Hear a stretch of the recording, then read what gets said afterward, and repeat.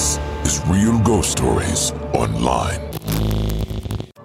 The Grim Reaper is a figure that obviously everyone understands in pop culture, in culture in general. Its meaning is death. It is there to bring death. What do you do when you see it in real life? How do you process this? Does it mean you're next? Does it mean that someone around you is next? How on earth do you as a human compete with the Grim Reaper?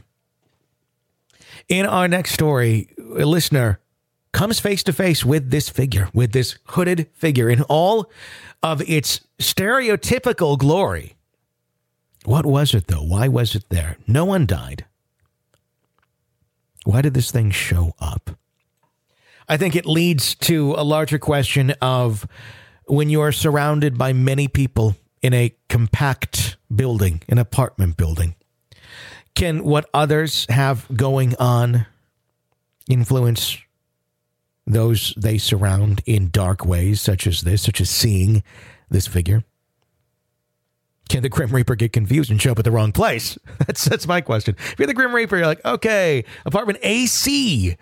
Ah, shit, I went in AD. I freaked out the wrong people. And then they go to the next one over, and then that person has the experience but never talks about it, and only AC is the one that actually ends up talking about the haunting experience. Take a listen. You be the judge of this Grim Reaper experience.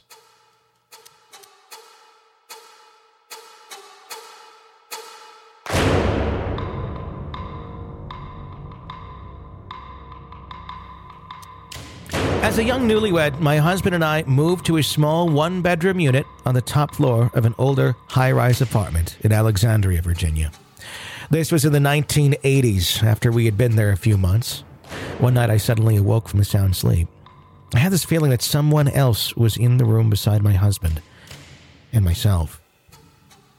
I opened my eyes, only to see a large, pale, white, cloaked, Grim Reaper-type figure looking at me from my closet. Its face was a black void. It felt evil and menacing as it had faced me with its no-face face. I felt my heart race with terror. I closed my eyes, thinking to myself, I must still be dreaming.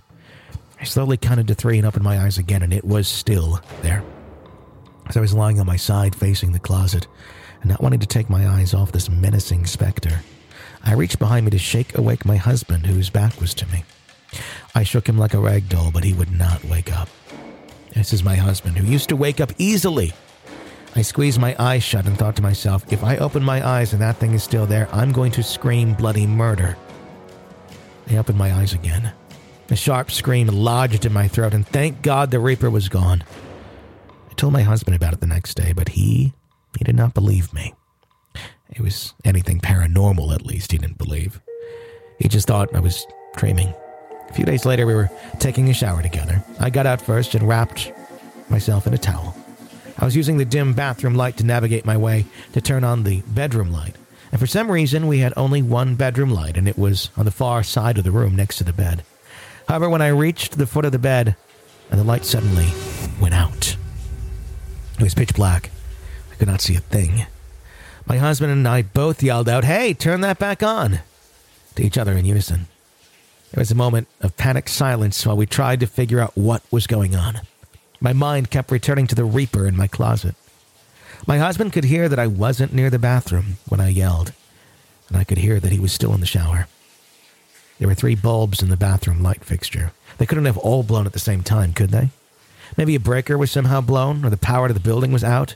I yelled out, "Just a minute," and started to blindly feel my way back to the bathroom because I couldn't see in the pitch black.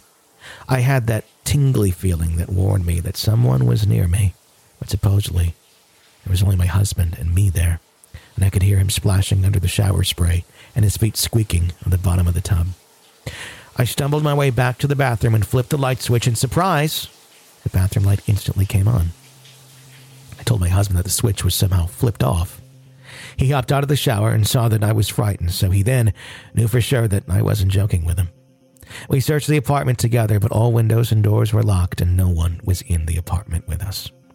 We chalked it up to maybe the switch just wasn't clicked all the way, because It happened only a few days after I saw the creature in my closet. I felt somehow it was connected. We found out sometime later that a man had committed suicide by jumping off the roof of the building a year or two prior to us living there. I have no idea if it was connected to the events I experienced, but it did increase the uneasy feeling we had about the apartment. After the blackout event in the bathroom, we'd occasionally hear the balcony rattling, or the balcony door rattle in the middle of the night, but never had anything so startling happen again. I never saw that creature in my closet again, but after that one event, I always kept my closet door closed at night, and I still do. I can't help but wonder what or who that Grim Reaper figure was, and why it appeared to me.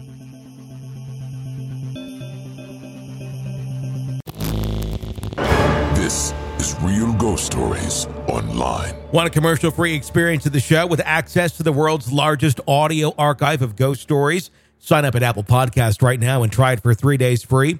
Ghostpodcast.com or patreon.com/realghoststories.